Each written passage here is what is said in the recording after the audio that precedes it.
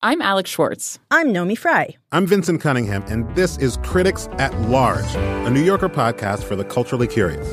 Each week, we're going to talk about a big idea that's showing up across the cultural landscape, and we'll trace it through all the mediums we love.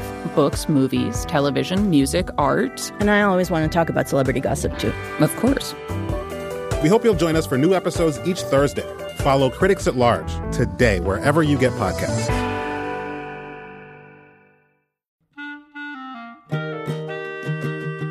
This episode of Livewire is brought to you by Progressive Insurance. Whether you love true crime or comedy, celebrity interviews or news, you can call the shots on what's in your podcast queue. And guess what? Now you can call them on your auto insurance too with the Name Your Price tool from Progressive. It works just the way it sounds. You tell Progressive how much you want to pay for car insurance, and they'll show you coverage options that fit your budget. Get your quote today at Progressive.com to join the over 28 million drivers who trust Progressive. Progressive Casualty Insurance Company and affiliates. Price and coverage match limited by state law.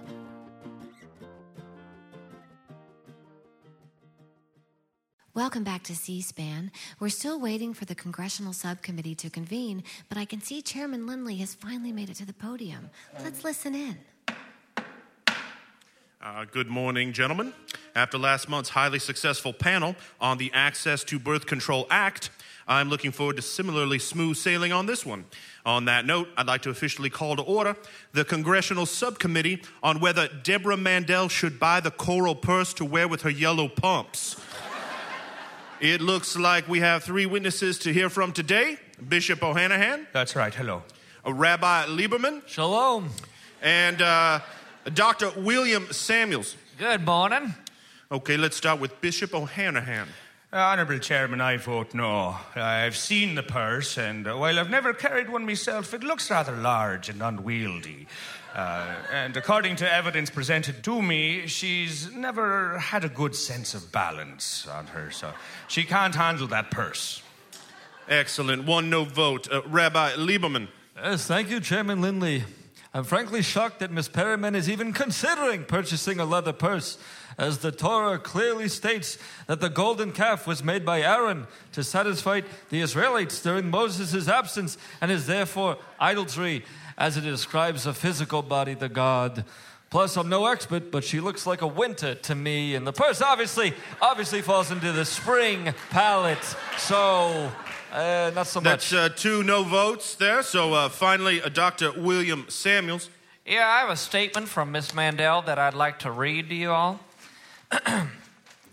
I'm just kidding. I'm not going to read it. You got me.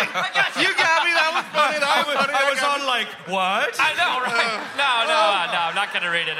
And no, I vote no on the purse. I just hate the color. Thanks. Ooh, that's unanimous no on the purse then. So next up on the docket, one Marjorie Reeves of Portland, Oregon, is asking to attend some sort of entertainment event with music and things. Alone? What is it? Oh, this is a definite no. It's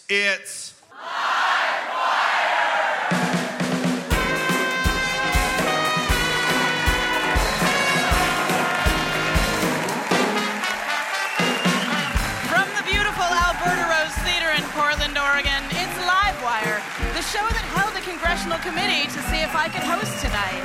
Tonight, zine maven Martha Grover, author Patrick DeWitt, and music from Michael Hurley. That's tonight on Livewire Radio.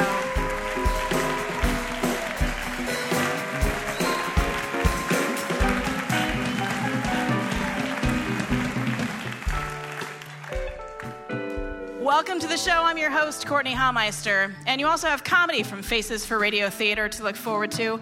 Poet Scott Poole with What I Learned Tonight, wherein Scott sits in our audience and in just 1 hour, the time it took T.S. Eliot to separate his jellicle cats from his regular ones, he writes a poem that encompasses all the lessons he's learned during the show. And of course, music from our house band, Ralph Huntley and the Mutton Chops.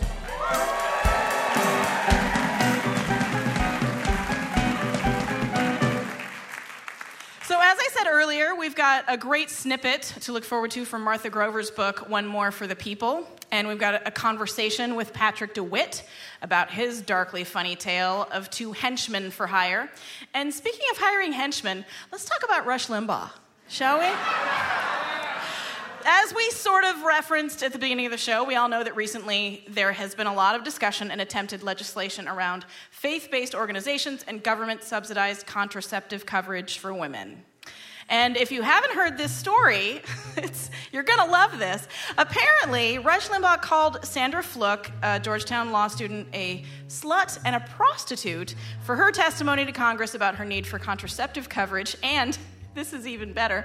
He went on to say that as long as his tax money is paying for her to have sex, that she should just videotape it so he can at least watch it and get his money's worth. Yeah, right? So as you're all clawing your eyes out at the thought of Rush Limbaugh doing anything remotely sexual, I would just like to say that whatever side you stand angrily on in this debate, we can all recognize that his comments were at the very least bad manners and at most litigation worthy. Now, we know because he was stopped with an illegal prescription of it at the Palm Beach airport in 2006 that Rush Limbaugh takes Viagra. Again, take an eye-clawing moment if you need to. I'll wait. And because we know that he wasn't married to his 4th wife until June of 2010, remember that was the wedding where Elton John was infamously paid $1 million to serenade them? Maybe he changed the lyrics to Candle in the Wind to Goodbye Self-Respect, though I never knew you at all. $1 million is a lot of money. Anyway, so he didn't get married till 2010, so we know he was single in 2006 when he was caught with said Viagra. So as long as we're calling other adults sluts and things for trying to get access to birth control at a Jesuit university, let's look at what the Catholic Church says about a single dude taking Viagra. Reverend Francis J. Hoffman, the executive director of a Catholic Talk radio network, says the following: "The morality of the use of any medicine depends on the intention. Assuming that the Viagra has only one purpose, to facilitate the marital act, then it can be taken lawfully only by married people who are open to life." Aw, snap! Rush, you have just been indirectly called out by a Catholic talk show radio counterpart. What? That has got to smart because you listen to a lot of Catholic talk radio, I'm sure. Anyway, he goes on to say, if people are not married and are not open to life, then it would be morally impermissible to take Viagra. Oh, snap! Wait a minute. So if all this is true, why weren't male students or faculty at Georgetown asked to prove they were married before getting a Viagra prescription filled? It seems like a simple enough thing to check. Just see what box they checked before their name. It was either the Mr. Box or the Mr. Box. That is not going to work. That's not going to work. You know what? Here's the solution. Just ask them if the goal of the sex they're planning to have is procreation or pleasure. And if they say procreation, then hand them their government-subsidized Catholic Church-approved Viagra. Problem solved. And in a way that isn't at all invasive to a man's right to personal privacy. And Rush, because you're married now, you can come pick yours up too, you big skank. Just for the love of God, don't make a sex tape.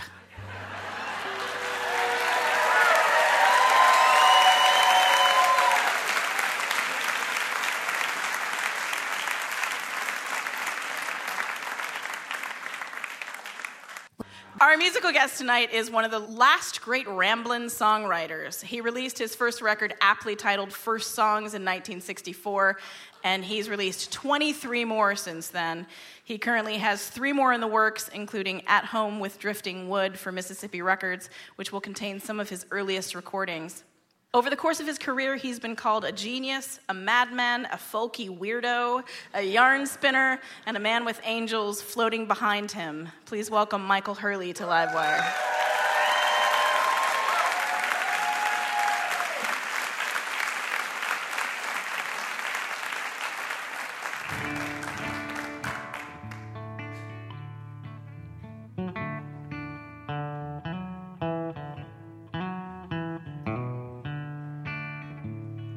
Oh, a little wishbone, I'll make a wish for a potato. Oh, a little wishbone, I'll make a wish for a potato. I'll make a wish for a potato.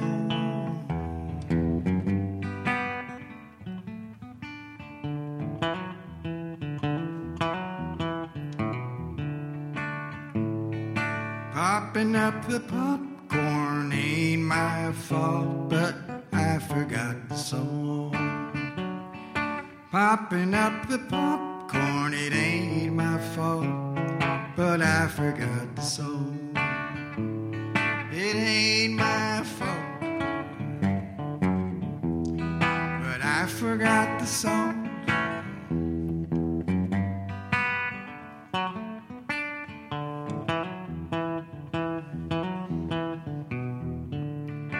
Picking out the fish bones in my perch from Lake Champlain.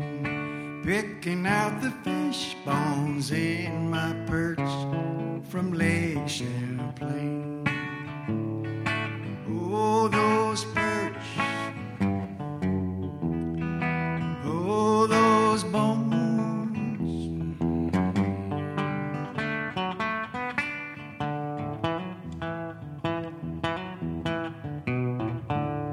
When we cook spaghetti, everybody gathers round and they eat it by the pound. When we cook spaghetti, they all gather round and they eat it by the pound. They all gather round, they eat it by the pound.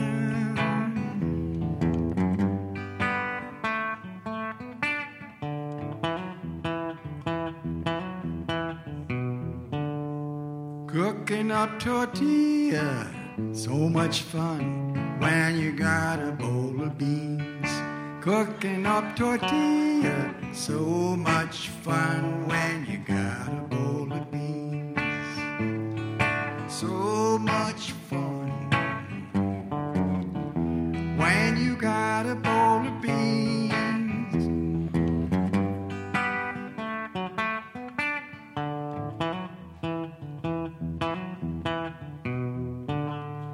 Oh, I see the six-pack, I want one, would you bring it over here? Oh, I see the six-pack and I want one, would you bring it over here? I want one, bring it over here.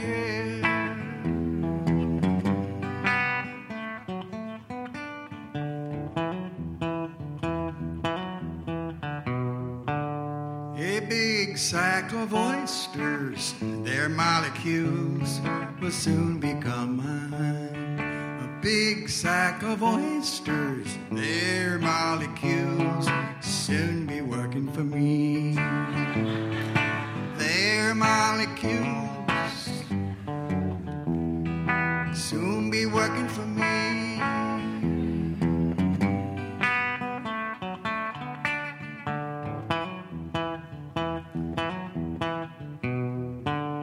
We don't know what to do till we get an idea.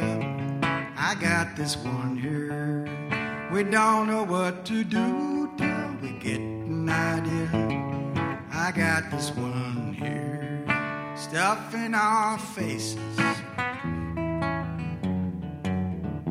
on a regular basis.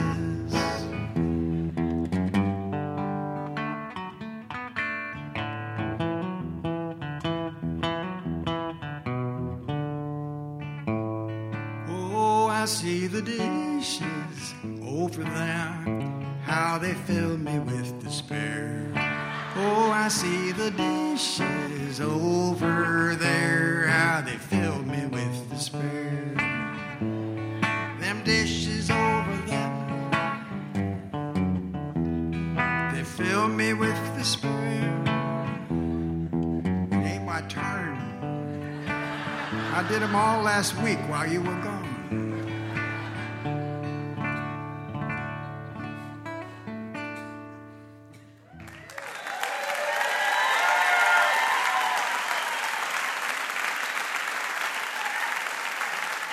Michael Hurley.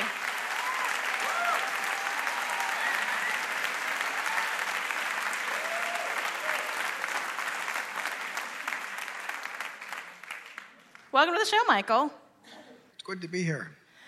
I wanted to talk to you about, you've been making music for almost 50 years now, and your music has always had humor in it. Over the course of your career, did people have trouble categorizing you because of that? Because it seemed like early on, folk was pretty serious.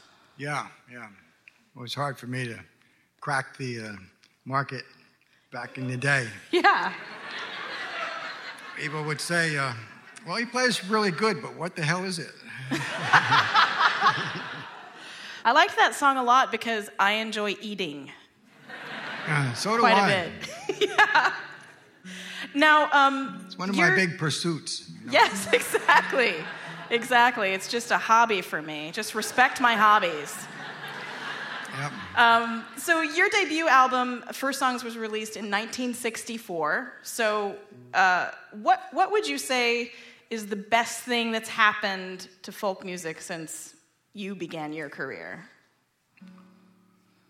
I think they let women start making songs.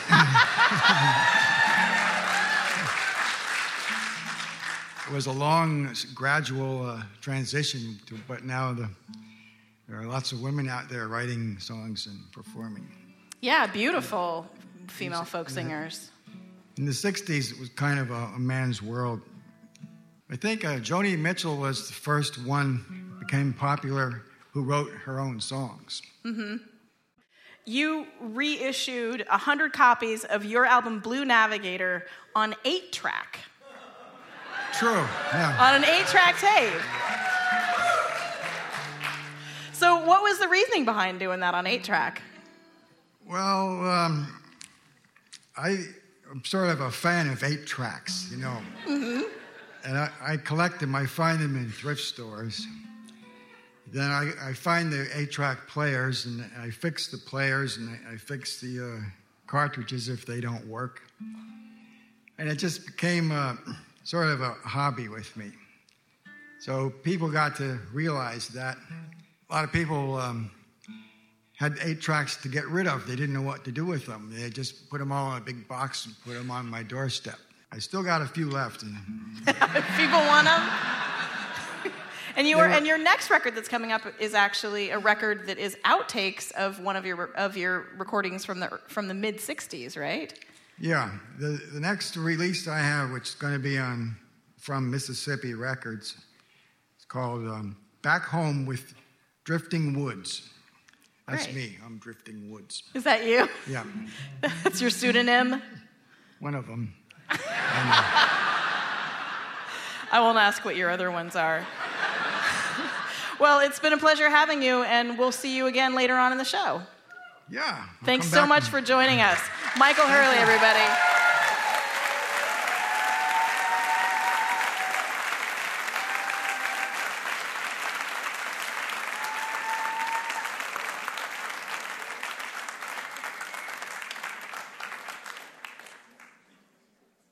Music tonight is brought to you by Dave's Killer Bread and the bread of the week, Good Seed. With 13 grams of whole grain and 4 grams of fiber per slice, it's seeding a better future for your mouth. Dave's Killer Bread, making the world a better place, one loaf of bread at a time. You're listening to Livewire, the radio variety show that didn't understand why there were dinosaurs in Tree of Life either. Coming up, harrowing tales of dating from Martha Grover, cowboy assassins from Patrick DeWitt, poet Scott Poole, and more from Michael Hurley. We'll be right back.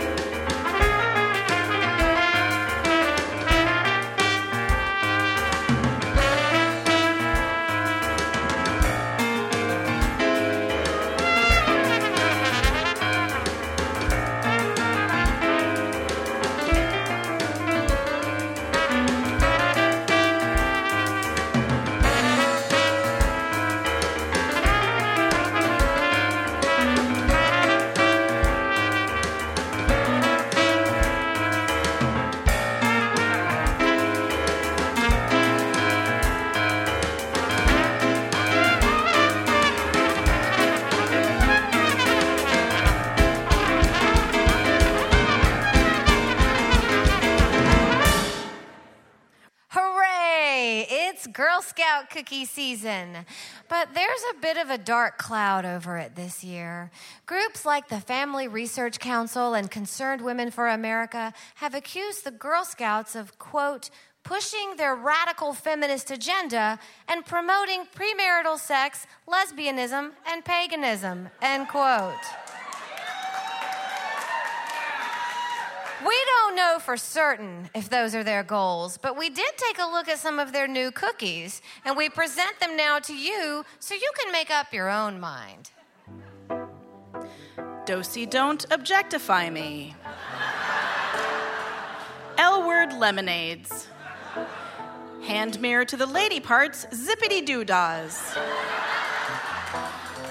Get your laws off my snickerdoodles.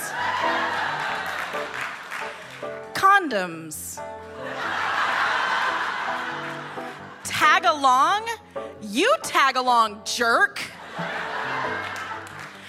Thank you, Barry Munch, for the glass ceiling.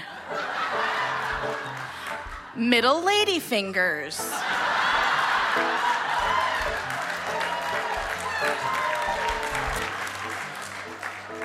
Oatmeal raisin. Why are you so focused on whether or not we're Thin Mints? And finally, Samoans have been exploited by white culture ever since Hawaii was annexed in 1898. These have been new Girl Scout cookies for a new Girl Scout agenda. Martha Grover has been publishing her popular zine, Somnambulist, for 8 years. Now she's published a book, which is largely a collection of stories from those first 8 years called One More for the People. The book was listed as one of the Portland Mercury's best books of 2011. In it, she writes candidly about dealing with life-threatening illness and growing up in a trailer with 6 siblings. Tonight, she'll be sharing with you the equally harrowing experience of dating in the Northwest. Please welcome Martha Grover to Livewire.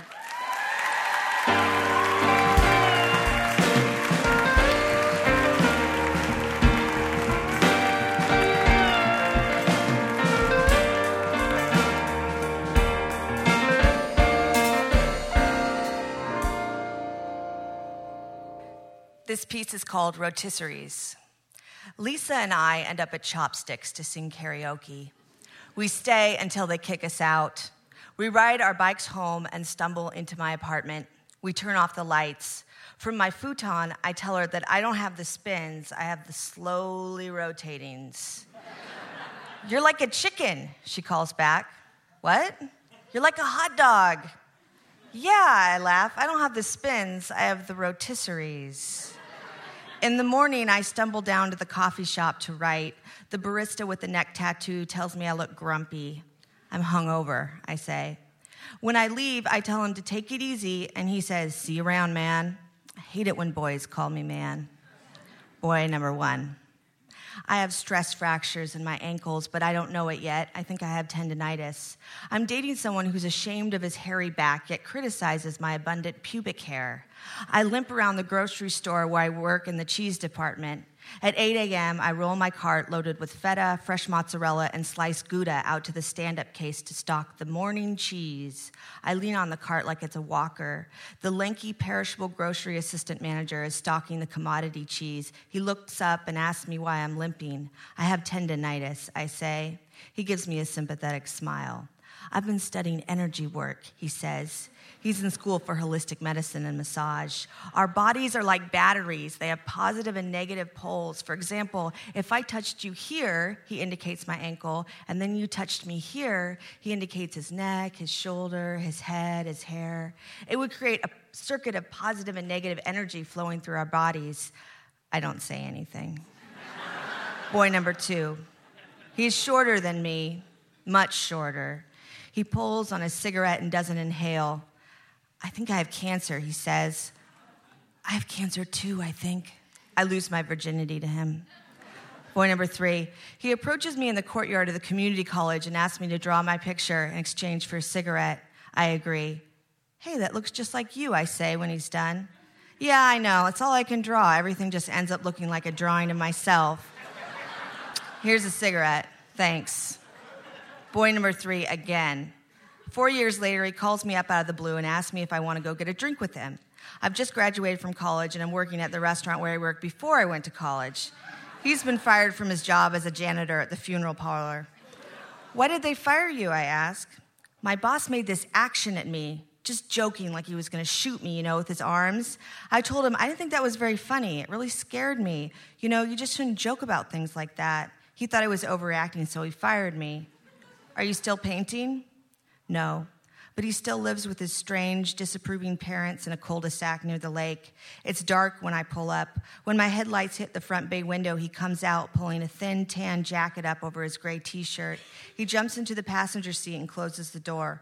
Pull around the corner here, he says, pointing around the corner of his house towards the backyard. He still hasn't looked me in the eyes. I size him up. He's gained what looks like a lot of water weight. His hair is greasy. Just pull around the corner here. I needed to get my beer. I thought that's what we're doing. We're going to get a drink. I don't have any money. I have some beer hiding around the corner here, behind the shed. He points and makes a whirly motion with his index finger. Why don't I just buy you a drink? I have all this beer already. How many beers do you want to buy me? He keeps pointing. I feel weird now, sitting in the driveway with my lights on and motor running. I pull slowly out of the driveway. I really don't care, I say. Besides, where are you going to drink them? In the car? He ignores me and keeps pointing to the backyard. I'll just run around and get them. You drive the car away from the block and then stop, and I can run back and get them so they don't see. Why are you hiding beer outside? My parents don't like me drinking. I'm driving my car very slow now. Why not? It makes the medication I'm taking stop working. He's looking out through the dark window at the backyard. His nose is so close to the glass it's almost touching. What medication are you on? Antipsychotics. His breath fogs up the window. Oh, just go around the corner here. He still hasn't said hi or looked me in the eye. He keeps staring out the window. Boy number 4. I'm still limping around with my stress fractures. He calls me and asks me if I want to meet him at the Pals downtown for coffee. I limp to the bus station and make it all the way downtown. I'm grouchy and in pain. I wait for 20 minutes in the crowded coffee shop, and when he shows up, he sits down and shoves his chair sideways, slightly away from me. He looks over my shoulder and sits with his body facing halfway away from me. We exchange small talk until he starts to tell me about the bug that flew into his ear and died. He was on his bike and it flew into his ear. His immediate reaction was to slap the side of his face. This action killed the bug inside his ear, and he'd recently had to go to the doctor to have it removed. Do you want to see it? He asks. Of course. He pulls a piece of tissue out of the breast pocket of his jean jacket and carefully unfolds it. I examine the remains. It's hard to tell exactly what species of bug it is, as smashed as it is. I think it means something that this happened, he says, placing the bug carefully back into his pocket with a nod. What do you mean? That my first reaction was to kill the bug. I think it means I should stop eating meat again. You think you killed the bug because you eat meat now? It was my first instinct to kill the bug. It flew into your ear while you were biking. But I don't think I would have done that had I still been a vegetarian. Look, I say, when I pour out my little fish tank to clean it out, my goldfish first instinct is to swim against the current, even though what I'm doing is for his benefit. We can't help our instincts. He just stares at me. Conversation is over. He asks me if I want to go see Jackass the movie. No, I don't want to go see that movie. He walks and I limp down to the Mexican restaurant attached to the back of the strip club. He orders a burrito and I order a beer. If I remember correctly, he talks about his new cat for the rest of our time together, and then I leave. Boy number 5. I'm lying in bed with an engineer. Last night over a beer, he told me about his job. My job involves making curves in roads so that everyone's comfortable. Like if someone is driving along a bridge I've built, they won't get that roller coaster effect. Their stomach won't flip-flop. I make the curve as steep as possible without that happening so people can drive as fast as possible without feeling sick. If people feel sick, it doesn't mean their speed is unsafe per se, but it means that they'll immediately slow down, which will impede the steady flow of traffic. Your job is to make the road as dangerous as possible? Yes, he says, basically.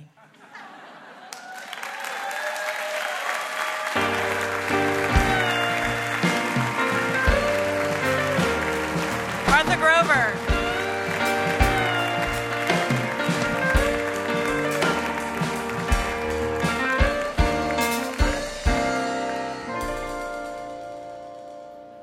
You're listening to Livewire Radio. If listening to Livewire, the podcast, is more your style, you can download us at livewireradio.org or subscribe on iTunes.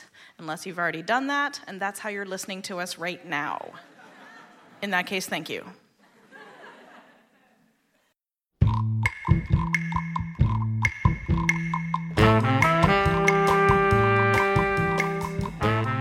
This podcast is brought to you by Whole Foods Market, feeding your brain with Crunch This. Ow.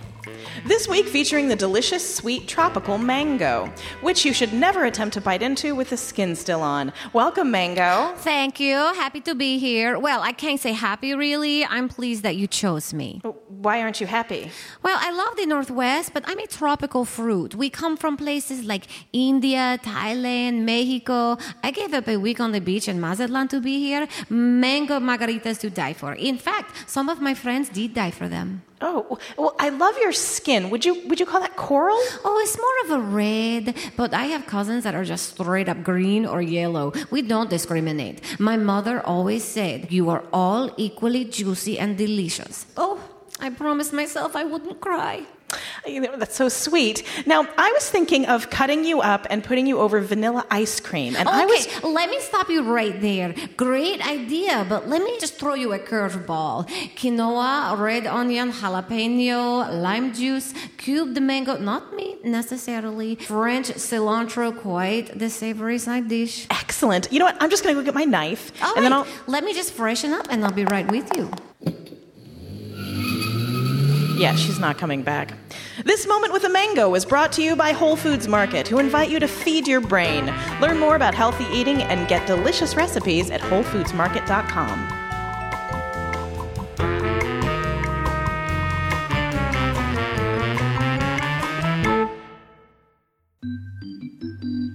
Oh, yeah. It's time once again for one of Livewire's favorite game shows, Romance Novel Title, or Courtney's Erotic Fantasy.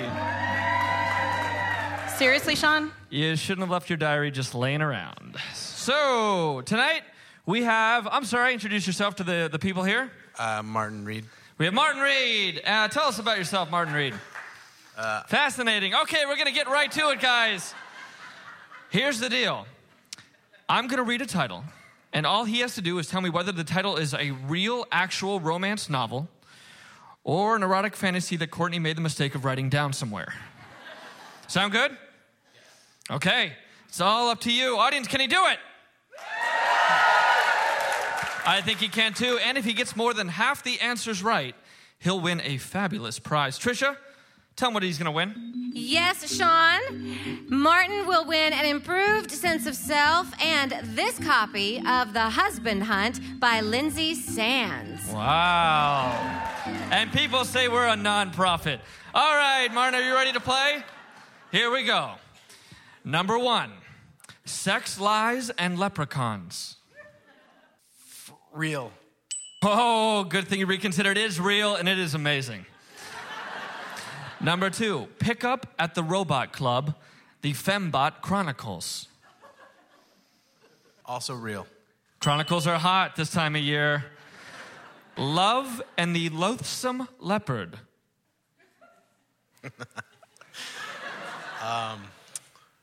Real. It is real. Alliteration is romantic. Number 5, The Broken Promise of Captain Christopher Dawson.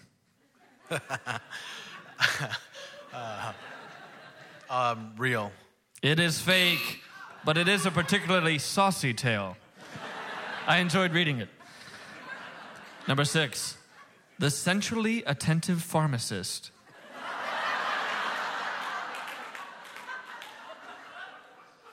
Fake. It is fake. A good job gets you about 90% of the way with Courtney. No, I didn't have health insurance for a really long time, so I had all these pharmacist fantasies. Number 7, A Duke Deceived. Real. Real, and chapter 8 was out of this world. Number 9, The Drummer Who Stayed. Fake. It is fake. It comes after 9 drummers left. Next one, His Majesty, MD. Real. Absolutely. Someone knows their romance novels.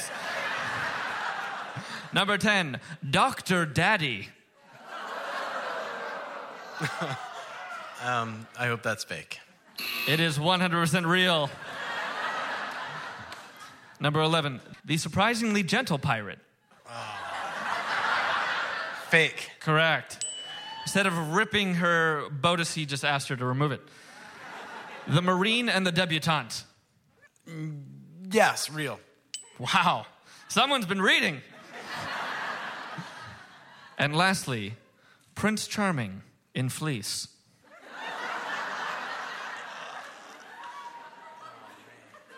Yeah, real. That was one of Courtney's local dreams. Trisha, how many did he get right? 11. 11. Right. What a powerhouse. Unbelievable. Give it up. That is all the time we have for tonight. Thank you, Martin, for playing actual romance novel or Courtney's erotic fantasy. Join us next time when we play actual line from the Twilight book or result of giving hamsters tiny keyboards. Good night. It was Sean McGrath and Trisha Ferguson with David Ian on sound effects.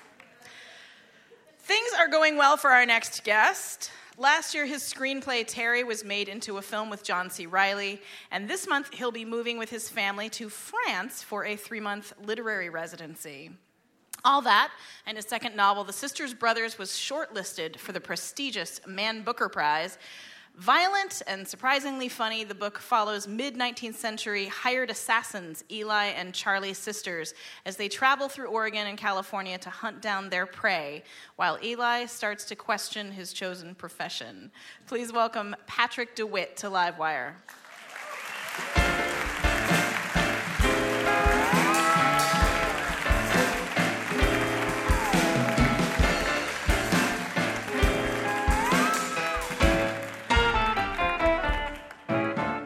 Welcome to the show, Patrick.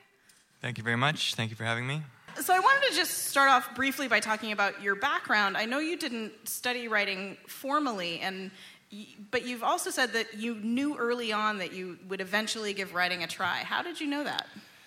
I started reading a lot when I was a young boy, and my father gave me a lot of books to read, and he did me the service of giving me adult books, even though I was not an adult myself. So I was reading beatnik books and, Jack Kerouac and stuff like that when I was 12 and 13. Wow. What did you think of Kerouac? I mean, was there stuff in Kerouac that you didn't understand at that point? There was a lot of stuff that I did not understand, but it was very exciting, and I was looking forward to it all, So, yeah.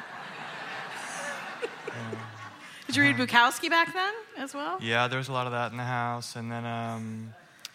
Richard Brautigan and Charles Portis and Hubert Selby and people like that. And when you educated yourself really when you decided that you wanted to be a writer, right? I guess so. I mean, I think everyone ultimately educates themselves, whether they go to college or not. But I knew from about 17 that I wanted to write novels, and so it was just a question of working it out in terms of sitting in front of a typewriter or what became a computer. And then reading a lot, spending a lot of time at the library and stuff like that. So when you were reading those books, were you trying to kind of figure out the structure of the stories, or was it more of the style that you were looking for? I remember pricking my ears up when something would move me, when I felt, uncomfortable, or if I felt, sad, or if I felt happy, or if I laughed, or any sort of an emotion at all. I remember at a certain point I thought, well, I should probably pay attention to why this is making me feel that way. Mm-hmm. And not necessarily taking notes, just sort of maybe it would be a section that I would reread and then hopefully, assimilate in some way. Yeah. It's funny that you mentioned uncomfortable because I watched Terry, the film that you wrote the screenplay for, and also reading this book, and you have an unbelievable skill for creating... Making you uncomfortable? Well... That's what you're going to say, right? Well, Well, no, it's tension. It's this tension that actually, I mean, I found myself periodically saying "uh-oh" out loud as I was reading the book. What is that? What is that skill? I don't know. It's funny, with Terry, I watched it all the way through one time at the first festival it was at, and then since then I've been to a few other festivals, and I was, supposed to watch it, but you don't really have to watch it if you don't want to. And so you come in at the end, and the last 15 minutes of that movie to me are really harrowing and horrible, and I found that I was really kind of revolted by it, and not because I think it's bad, but when I sit down and I watch a film, or if I sit down and read a book, and I'm made uncomfortable or I feel awkward, I feel animosity and hostility towards the creator, and because I feel that way all the time in my regular life, and I don't want to feel that way when you watch art in my leisure time. And so that I'm doing that to all you people, I don't know why I'm doing that, and I apologize. I'm really sorry. Well, did you feel that way toward yourself? Were you mad at yourself because you'd made yourself? I mean, adolescence was a mess for me, and young adulthood was a mess for me, as it was for really all my friends. Yeah, it was about a really awkward, outcast kid. Yeah, and I had lots of friends, and like high school was fine for me. I had friends and girlfriends and stuff like that, and it was fine. But just looking back, you realize, you're so full of energy at that period of your life, and there's no rest, really, you never really rest, and you think you know everything, which is, I think, the big, mistake of that entire period, the big black spot on that entire period of everyone's life, is that you think you're really smart, and you have no idea that you're actually really, really stupid. Right, at that age, absolutely. And maybe that's just helps the whole process, because if you knew how dumb you were, then we would all die, kill ourselves.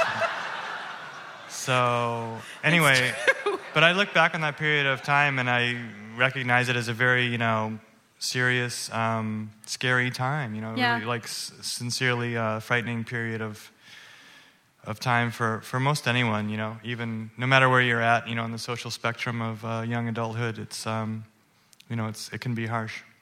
Well, overall, there were definitely moments that were hard to watch in the film, but overall, reading your book is wonderful. Watching the movie, overall, it feels good, right? And that's that your goal? Well, I don't have one goal in mind, but if I watch a movie, Todd Solondz is a good example, where I feel like the director or whoever it is, the writer, has a really low opinion of humanity, I tend to bristle against that. Yeah. And I'm not looking for that, Yeah. If anything, I want the far opposite of that. And so even though there are moments in my work where things are awkward and uncomfortable and maybe ugly sometimes, I consider myself optimistic, and I would hope that is reflected in my work, If you're just tuning in, you're listening to Livewire Radio, and we're talking with author Patrick DeWitt.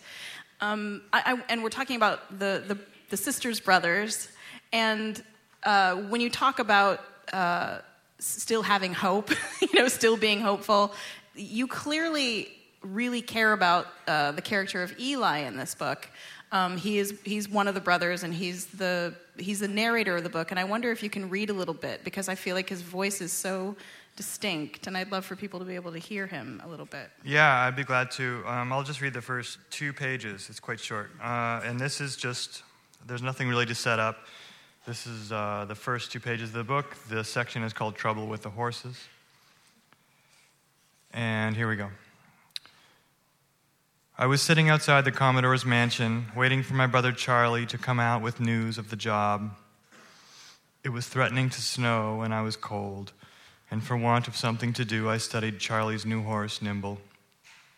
My new horse was called Tub.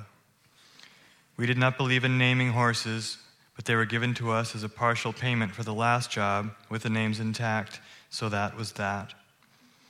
Our unnamed previous horses had been immolated, so it was not as though we did not need these new ones, but I felt we should have been given money to purchase horses of our own choosing, horses without histories and habits and names that they expected to be addressed by.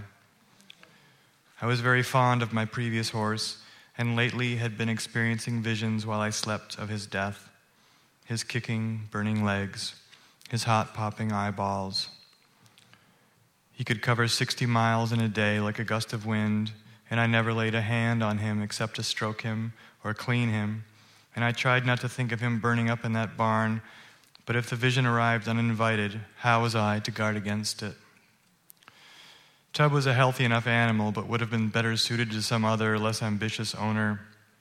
He was portly and low-backed, and could not travel more than 50 miles in a day.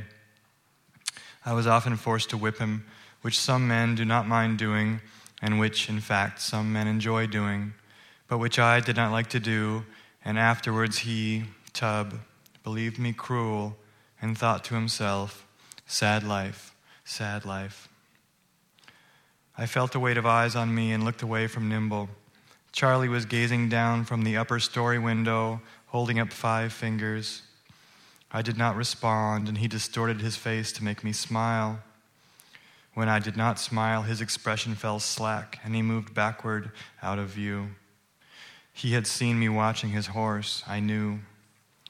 The morning before, I had suggested we sell Tub and go halves on a new horse, and he had agreed this was fair, but then later, over lunch, he had said we should put it off until the new job was completed, which did not make sense to me because the problem with Tub was that he would impede the job, so would it not be best to replace him prior to? Charlie had a slick of food grease in his mustache, and he said, after the job is best, Eli. He had no complaints with Nimble, who was as good or better than his previous horse, unnamed, but then he had had first pick of the 2 while I lay in bed, recovering from a leg wound received on the job. I did not like Tub, but my brother was satisfied with Nimble. This was the trouble with the horses. Thank you. That's Eli.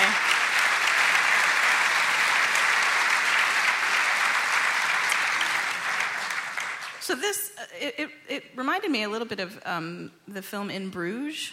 How do you make people love assassins? I think you just have to show them not assassinating people. And, filling out the rest of their life. If you only show a killer killing, then of course we're not going to be able to root for him. But, if you show them shopping or,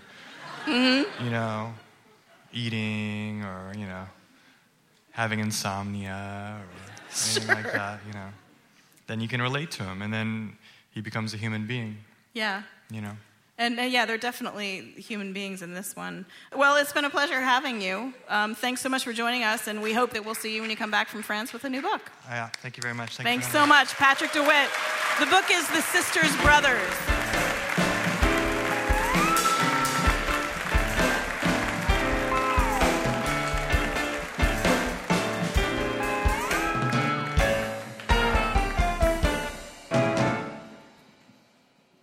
You're listening to Livewire, the radio variety show that comes in like a lion and goes out like a lion who didn't see the sign that said no lions. So essentially just backing out and saying, my bad, repeatedly. If you live in the Portland area, come to our next show at the Alberta Rose Theater on March 17th for our 100th live show. Guests include author Susan Orlean, CEO of Keen Footwear, James Curley, the unique musical duo of Pink Martini's Thomas Lauderdale and activist Kathleen Sadat, the Long Winters' John Roderick, and much, much more. We'll be right back.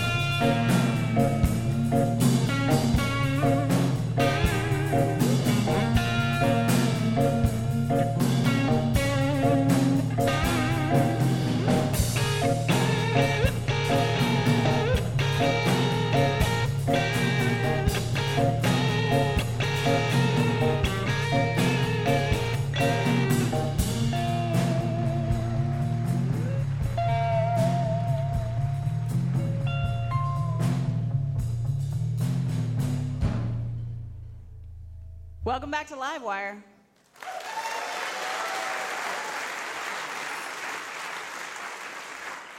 Wow, this is it. First night in the new house. Oh, I can't believe we're homeowners. I'm a little freaked out. Does this mean we're grown-ups? No, it means we're still completely immature. We just owe the bank $367,000 now. Oh, gross.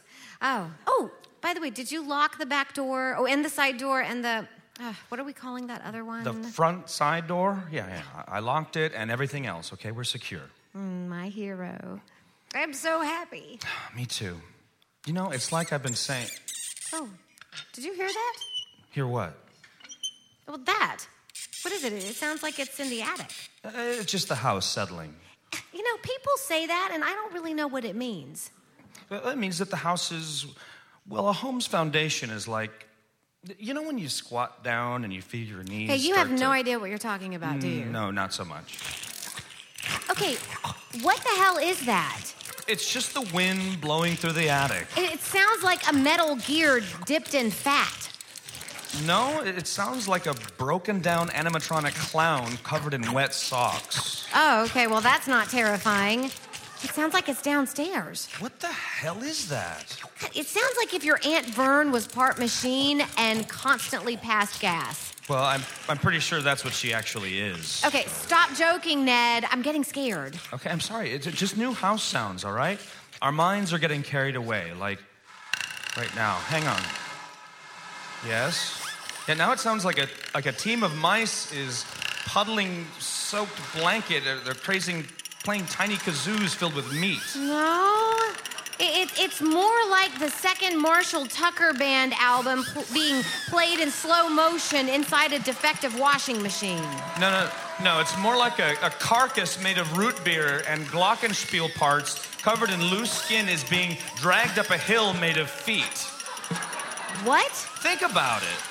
Okay, it's getting closer. I mean, it sounds like it's right outside our bedroom. There's a perfectly logical explanation for this. Okay, I'm gonna go take a look. Oh boy. Honey, you're not gonna believe this. Is it your Aunt Vern? Close. It's David Ian. Who? The sound effects guy from Livewire. You mean David Ian, Master of Sound? Oh. Hey, guys. Hey, what was that last sound you were making? Oh, you mean the second Marshall Tucker Band album being played in slow motion inside a defective washing machine? I knew it! In your face, Ned. All right, whatever. It was a lucky guess. Say, David Ian, would you do us a solid and keep it down a little? Oh. It's our first night in the new place. Oh, no problem. Hey, good night, you guys. Oh, and congrats on the new house. Oh, thanks. Yeah. Well, he seems like a nice guy. Yeah, he does. You'll call the exterminator in the morning, right? First thing. Okay.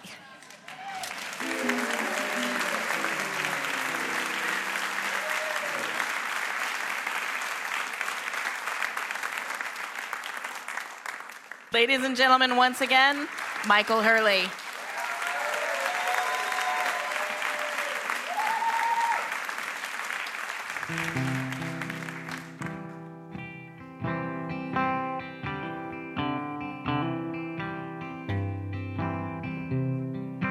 Kiss me once, oh, kiss me twice.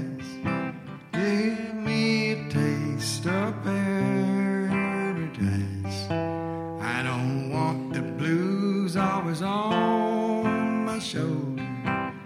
Give me a cold beer as I get older. Oh, my stars, how you stars, oh my stars, you undo me. The sun is going down and the sky different colors. Baby, run and see, I'll be different hues. I feel alright, but this time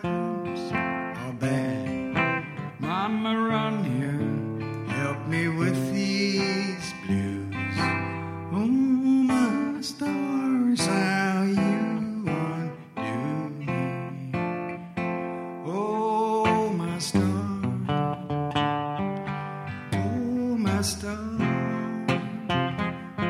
You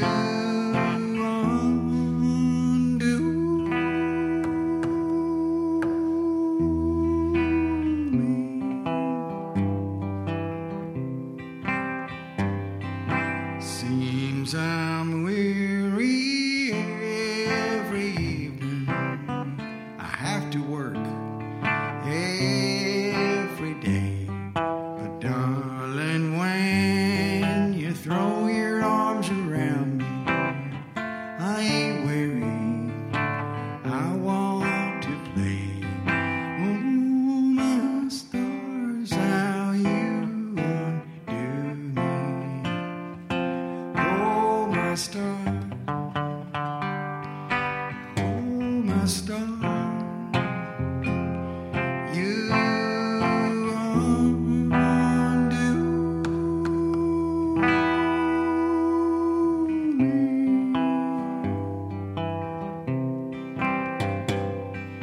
See that spider going up the wall?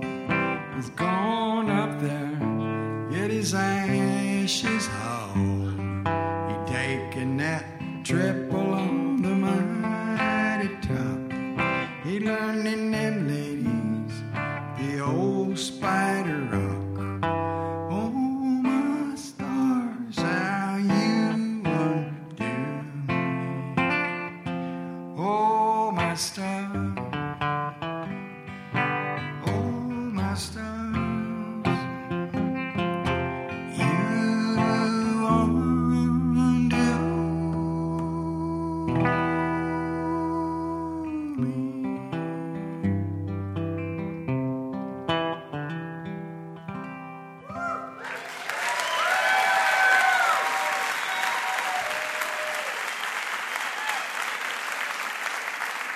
Michael Hurley.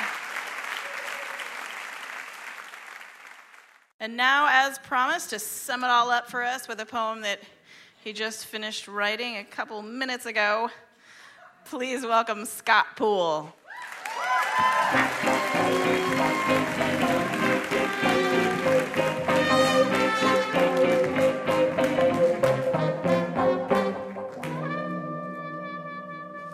What I Learned Tonight by Scott Poole.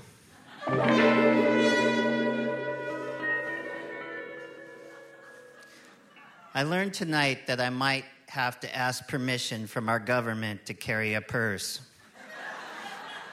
Not that I especially want to carry one, even though they're so darn handy and come in such an incredible variety. It's just if the government wants me to fill out endless forms and testify before Congress in order to have the right to carry one, then I want a purse. They don't have 400 different versions of computer bags. There must be something I'm missing.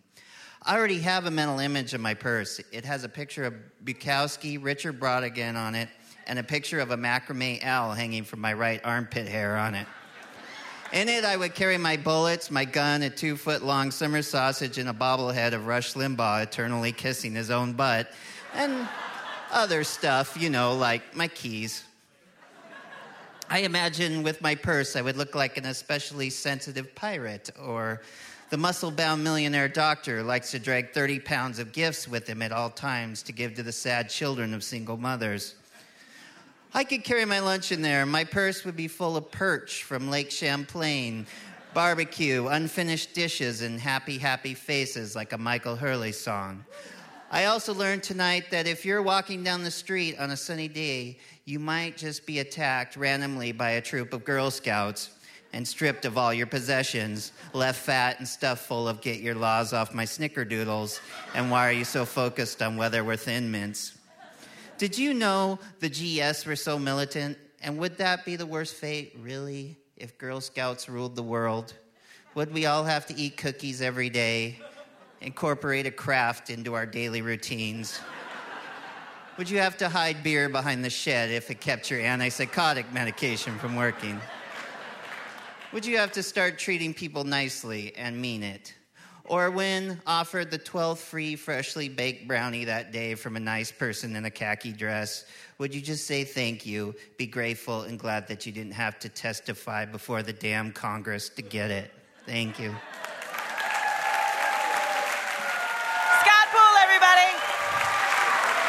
our show for tonight. Thank you so much for listening.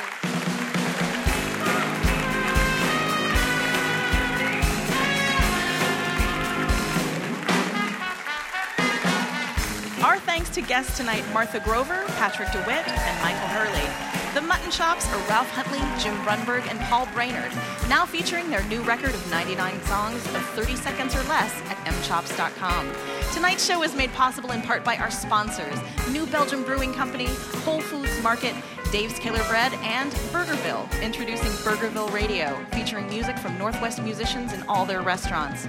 Additional funding provided by the Regional Arts and Culture Council and Work for Art, the James F. and Marion L. Miller Foundation, and listeners like you fine people. Hotel accommodations generously provided by the Hotel Deluxe. Our executive producer is Robin Tenenbaum. The show is produced by Courtney Hameister and Jim Brunberg. The faces for Radio Theater are writers Sean McGrath and Courtney Hameister, performers Andrew Harris and Tricia Ferguson, with sound effects by David Ian. Additional show writers are Jason Rouse and house poet Scott Poole. Faces for Radio Theater is directed by Jason Rouse. Our technical director is Jonathan Newsom. House sound by Scott McLeod. Stage management by Graham Nystrom. Thank you to Rose City Sound. Show theme by Courtney Von Drele and Ralph Huntley. Our show photographer is Jenny Baker. Livewire was created by Kate Sokoloff and Robin Tenenbaum. For more information about Livewire or to subscribe to our podcast, visit livewireradio.org. Wouldn't it be amazing to have a piping hot episode of Livewire delivered right to your heart and ears each week? Well, guess what?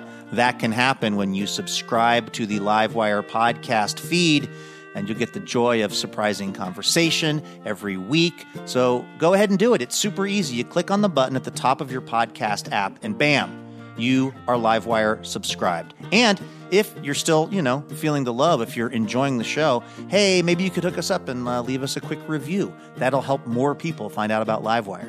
And thank you.